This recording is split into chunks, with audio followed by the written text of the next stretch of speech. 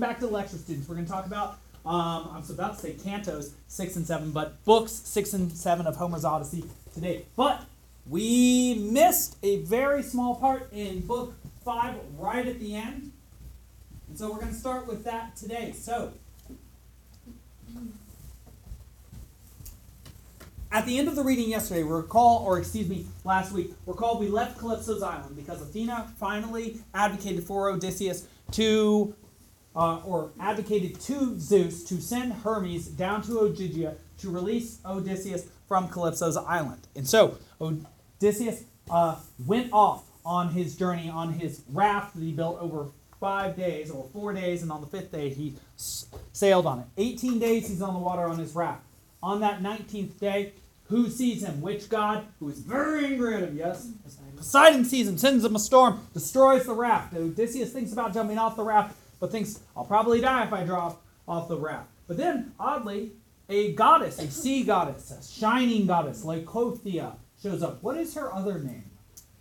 What is the name of the goddess who offers Odysseus a veil that enables him to keep from drowning during his final 2 days in the water without raft? Yes? Ino, yes. Does anybody recall the story that I said about Ino? Ino was not always a goddess. She was once a mortal. But there was something very tragic that happened in her life that made it so that the gods would make her a goddess. Sort of like how Menelaus has endured great tragedy and will be given, and will be sent to the White Isles, Elysium, after his death. Yes? I think there's something like goddess got mad at her or something. I believe it was Hera that got mad at her, drove her to do what? Wait, didn't she kill her kids and her stuff? She killed one of her children. She had one remaining. What did she do to keep her madness from making her kill her only remaining child? Yes?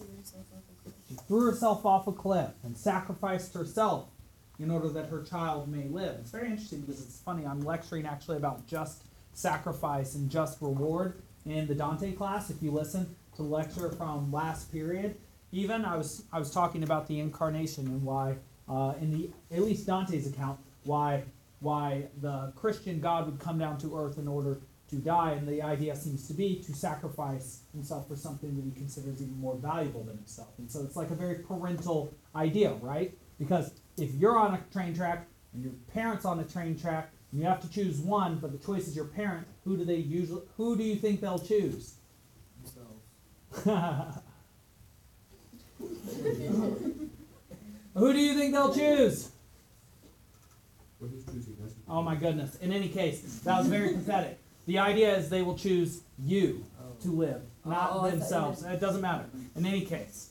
So, that was very bad. All right. We know that Odysseus was in the water. He was given a veil by Ino.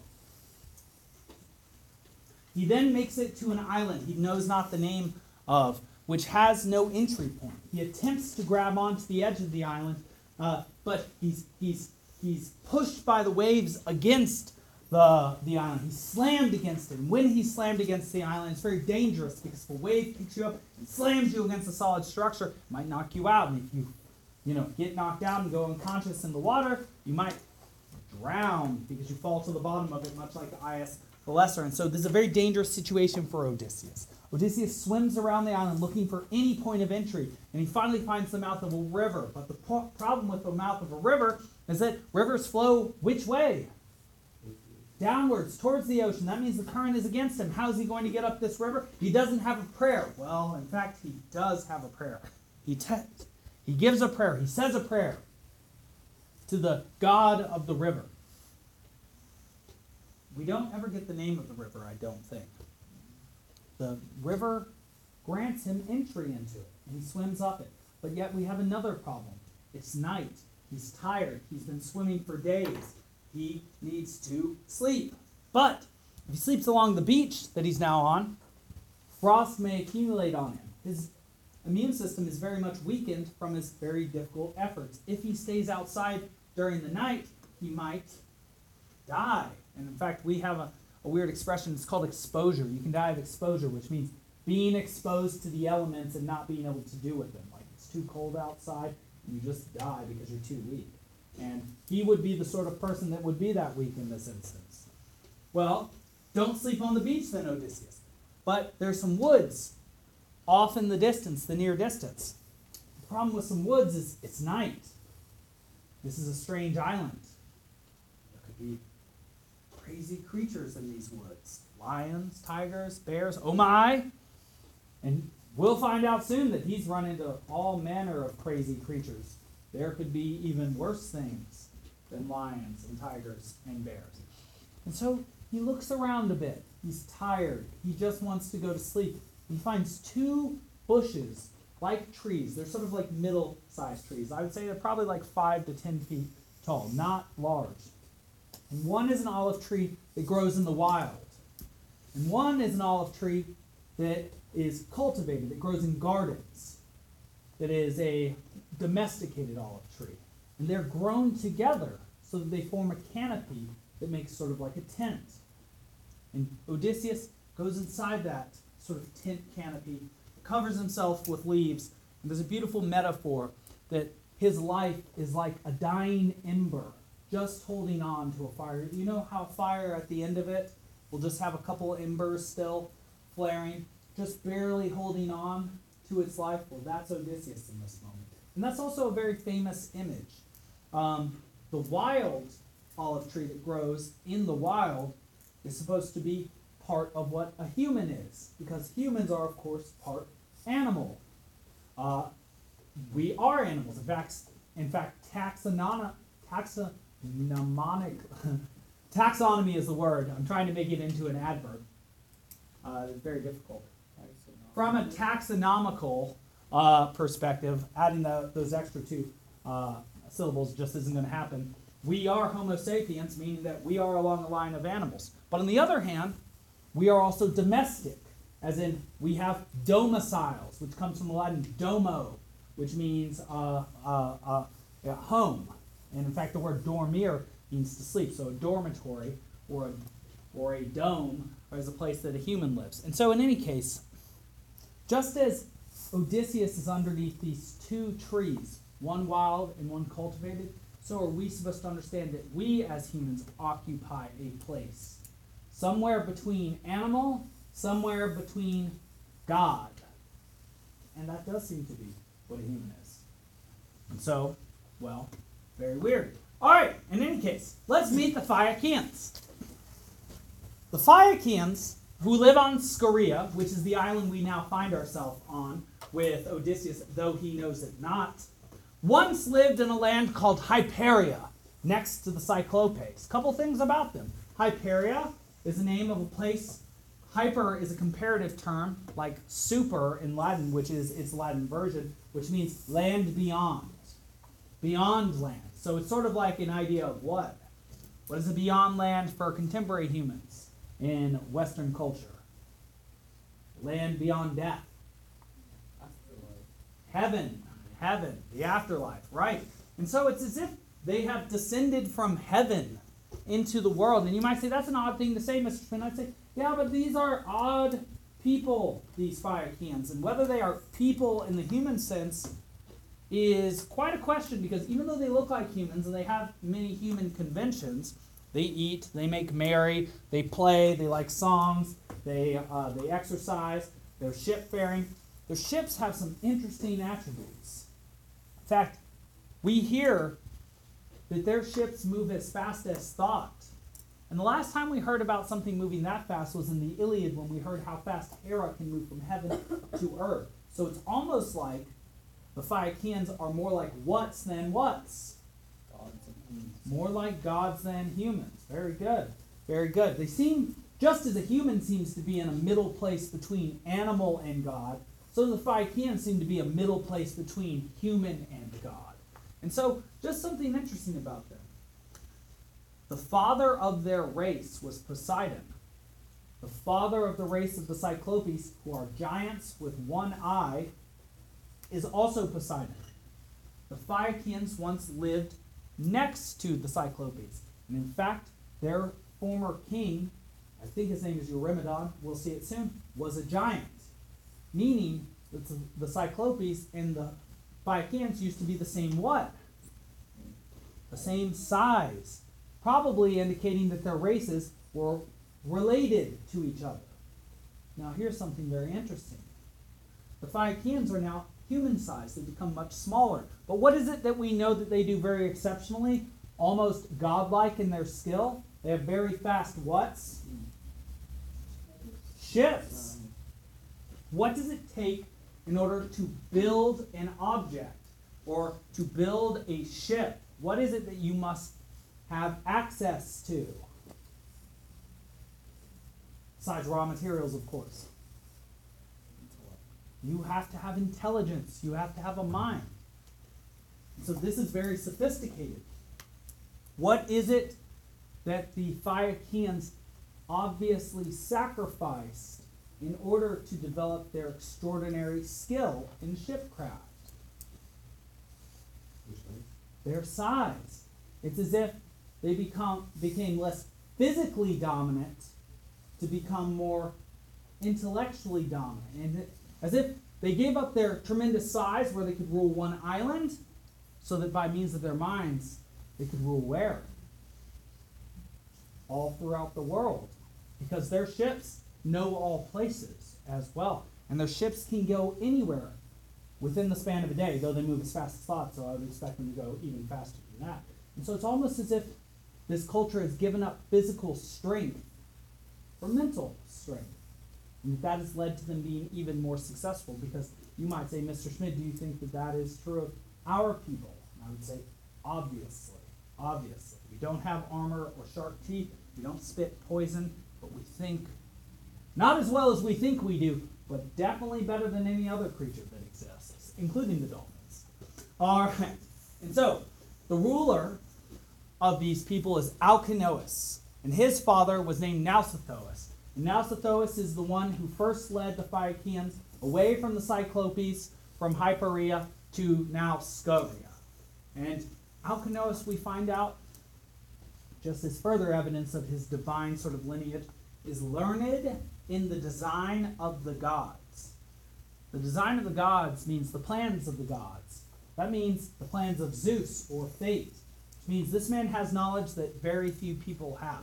All right, in any case, Athena approaches, because she is going to continue to help Odysseus and Telemachus, though both Odysseus and Telemachus will know it not until at least book 13, I think maybe even book 14. And so, what's the situation here? Well, Athena descends and actually sends a dream to Nausicaa. Again, another one of these dreams. We've seen Penelope dream. We know Penelope will dream later. We recall in the Iliad, Agamemnon's dream in Achilles in book 2 and Achilles' dream in book 23 of Patroclus. We know that in epic dreams are big news. And so Athena sends a dream to Nausicaa. And what does the dream say? Well, the dream says, "Ooh, Nausicaa, you're so young and pretty. What if a suitor shows up and he sees you in dirty clothes? Oh, that would not be something you would want. So what you better do is go down to the river, ask your father permission first, of course, because you are an appropriate young lady. Go down to the river, wash these clothes, so that if some new young handsome suitor shows up, you'll be ready with an outfit to present yourself to." It's sort of like Athena's like being mom before prom. You better get a nice dress, honey. You're going to want to look good. And so, Nausicaa, being herself a woman of marrying age, which means probably around our age here in this class, because times were different, as we say, or at that time in their lives when they were the same numeric age as you, they would be in a different part of their life, which is true. And so, Nausicaa goes up to her father. And this is a very awkward situation for her, because she's asking her father if she can go wash her clothes so that she can present herself to a man who will take her away from whom? Her father. And so that's sort of a tricky situation, and though I am not yet a father, I imagine that should I be blessed enough to have a daughter, that when it comes time for her to date and she goes off with some young man, I will think all sorts of malicious thoughts towards that young man. And I'm sure I'll feel very divided. On the one hand, I'll be very happy for my daughter, to be doing the things that young ladies do in preparation for becoming, adults. But on the other hand, I'll be very sad because my daughter will no longer be a little child and will then be a woman. And I will know that she will someday leave. And so this is a tricky situation for Nausicaa. She can't seem too eager. Because even though she's eager to get married, probably she's not eager to leave her father, though that will be a result. And so she claims it first. She doesn't say, I want to go wash my clothes because I want to get married. She says, I would like to wash the clothes of my married and unmarried brothers. And her father sees through this. He can understand that she's trying to spare his emotions, but he understands that she wants to get married. She wants clean clothes in case some guy shows up. And so he grants her permission. And then a very archetypal situation transpires. Nausicaa and her handmaids take a cart, food, and close to the stream. They're about to have a what? What's it called when you take some food and games and go sit on some grass somewhere, yes? Mm-hmm. A picnic. They're about to have a picnic. In fact, and I will say this is true.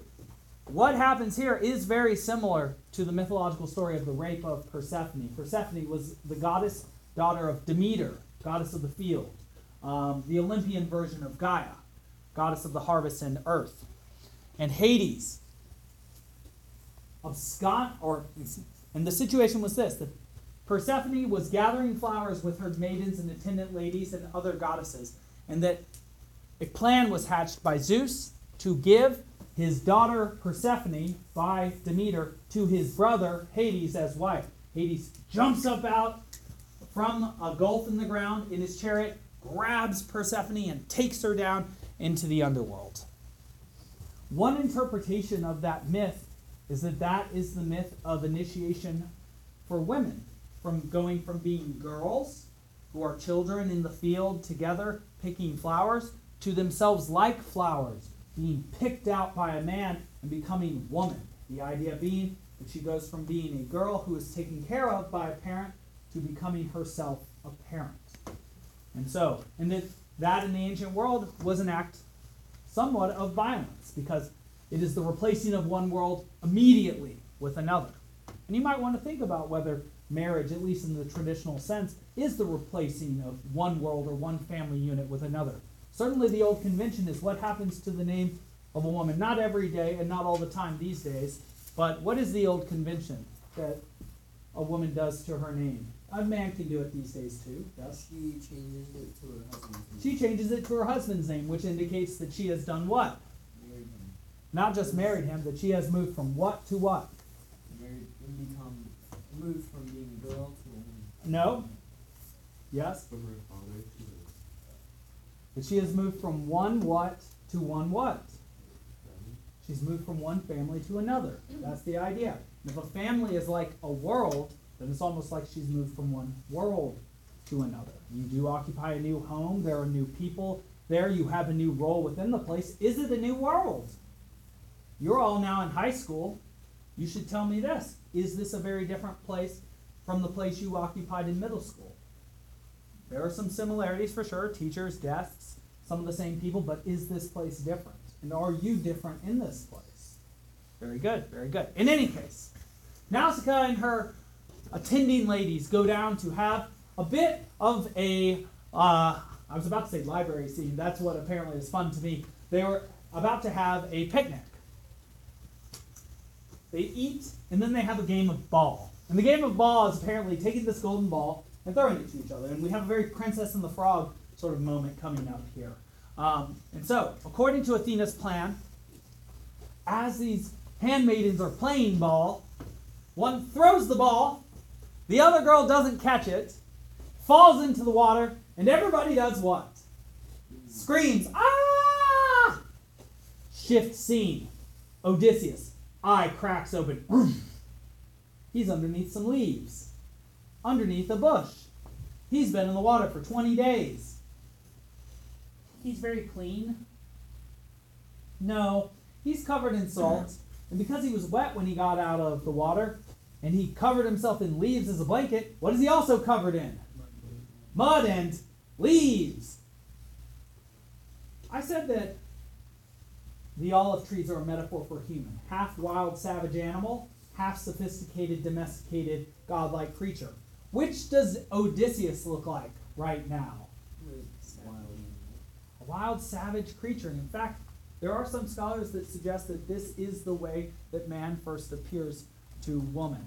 And that, in fact, there is some I would say, credibility to this if you look at the Old Testament idea that Eve becomes conscious before Adam, that Adam must have been a savage until he was cultivated or domesticated by Eve. Some notion that men were domesticated by which gender? Women, which is interesting because we will find Nausicaa down here washing her clothing in order to get married. A very sophisticated, domesticated sort of thing to do, helping other people out. Whereas Odysseus will, of course, be a sort of a pirate who is naked, without clothing, unwashed, and with nobody around him. He's essentially like a bear at this moment. And so, well, let's see what this interaction, let's see how this plays out. In any case, Odysseus awakens. The first question he puts to his heart is this: are these violent and savage people who will kill me if they see me, or are these hospitable strangers? He does not know where he is. And as I said in the beginning of the Odyssey, it is always important to know when you go to a new place who the people are and what customs that they honor in that place. In fact, we know that for sure as Americans. There are certain places that you can travel easily with your passport. You can go to France, you can go to Germany, you can go to Britain. There are other places where if you were to go to them immediately, you might have a little more trouble getting around. Like, say, if you went to specific spots in the Middle East, South America, war-torn places in Africa at this time. You definitely want to know whether the people you are going to visit will kill you or will honor the Xenia and not kill you. That is something that Odysseus does not know. But look at the situation he's in. Naked, shipless, without friends, doesn't know where he is. Is he in a good situation? He's going to have to take a risk because what's the other option? Just die underneath his leaves right now? Not a very glorious solution. And so, Odysseus decides to cover himself with what he can. His single leafy branch. And to walk out from where he is. And he walks out and he sees Nausicaa and he sees her attending women. And can you guess what they do when they see him? Looking like a monster out from the forest. Just like when they drop the ball, they scream, but this time they run away as well. All run away from this monstrous, savage-looking, nude, leaf-covered man. Except Nausicaa, the princess. She's made of sturdier stuff, apparently. And so, Odysseus has a second decision to make. Does he approach and supplicate her by taking her knees and putting his hand to her chin in his current garb? Or does he stay at a distance? What do you think? Yes, he stays at a distance. If he were to try and approach her, what probably would she do? Because of his horrifying appearance and probably terrible smell. Yes, run away. And his terrible odor. What is the word I'm looking for? His malodorous smell. There it is. All right, Nausicaa. Or Odysseus then addresses Nausicaa and requests clothing and conveyance to her city. He says, oh, beautiful princess. And in fact, I will read this to you just because this is masterful oratory on the part of Odysseus. Even though he looks like a horrifying monster, he has no clothing. He has no people around him. He has no treasures to give. There is one way that he can show that he is civil, sophisticated, and domesticated, and not savage. What is a way that even if you were without clothing, or armor, or gift, or people around you, that every single one of you could convey to someone else that you were not an animal, but rather a human? Yes? You could speak. That's right. You could speak, and well, if you spoke well, you might say quite a bit about yourself. And so, in Book 6, line 148, so blandishingly and full of craft he began to address her. I am at your knees, O Queen. Are you mortal? Or are you a goddess? Is this a strong start? O Queen, are you a mortal? Or are you a goddess? Are you charmed a little by that? Oh, queen, you're only a princess. Oh, I'm a queen. And you're only a mortal, but he says you might be a what? A goddess. This is a strong start. This is how one speaks. If indeed you are one of the gods who hold wide heaven, then I must find in you the nearest likeness to Artemis, the daughter of great Zeus, for beauty, figure, and stature. That's pretty good. He gets even more specific. He's like, if you are does he choose mortal or goddess? Goddess. You must be like Artemis. Face is beautiful. Your figure is well cut. And you stand with great stature. Oh, my queen. Very good, Odysseus, who is in a bad situation. But if you are among one of those mortals who live in this country, 3 times blessed are your father and the lady your mother, and 3 times blessed your brothers too. And I know their spirits are warmed forever with happiness at the thought of you. Seeing such a slip of beauty taking her place in the chorus of dancers, but blessed at heart, even beyond these others, is that one who, after loading you down with gifts, leads you as his bride home. I have never with these eyes seen anything like you, neither man nor woman. Wonder takes me as I look on you. My goodness, that is quite a way to start a conversation with somebody. You must be a queen, she's a princess, goddess or a mortal, probably a goddess, probably Diana, Artemis. But if you are a mortal, your dad, blessed, your mom, blessed, your brothers, blessed, but more than anybody, who is blessed? Her soon-to-be husband. And this is a very brilliant thing for Odysseus to say, because what do we know is on Nausicaa's mind? The very reason that she is down at the river at this moment. Marriage.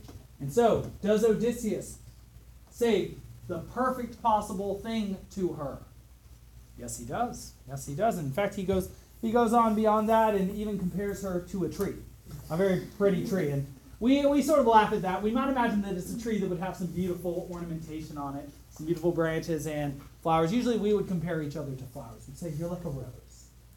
You say, I don't have thorns. It's like, maybe you don't. Maybe you don't. In any case, it's a comparison to something beautiful.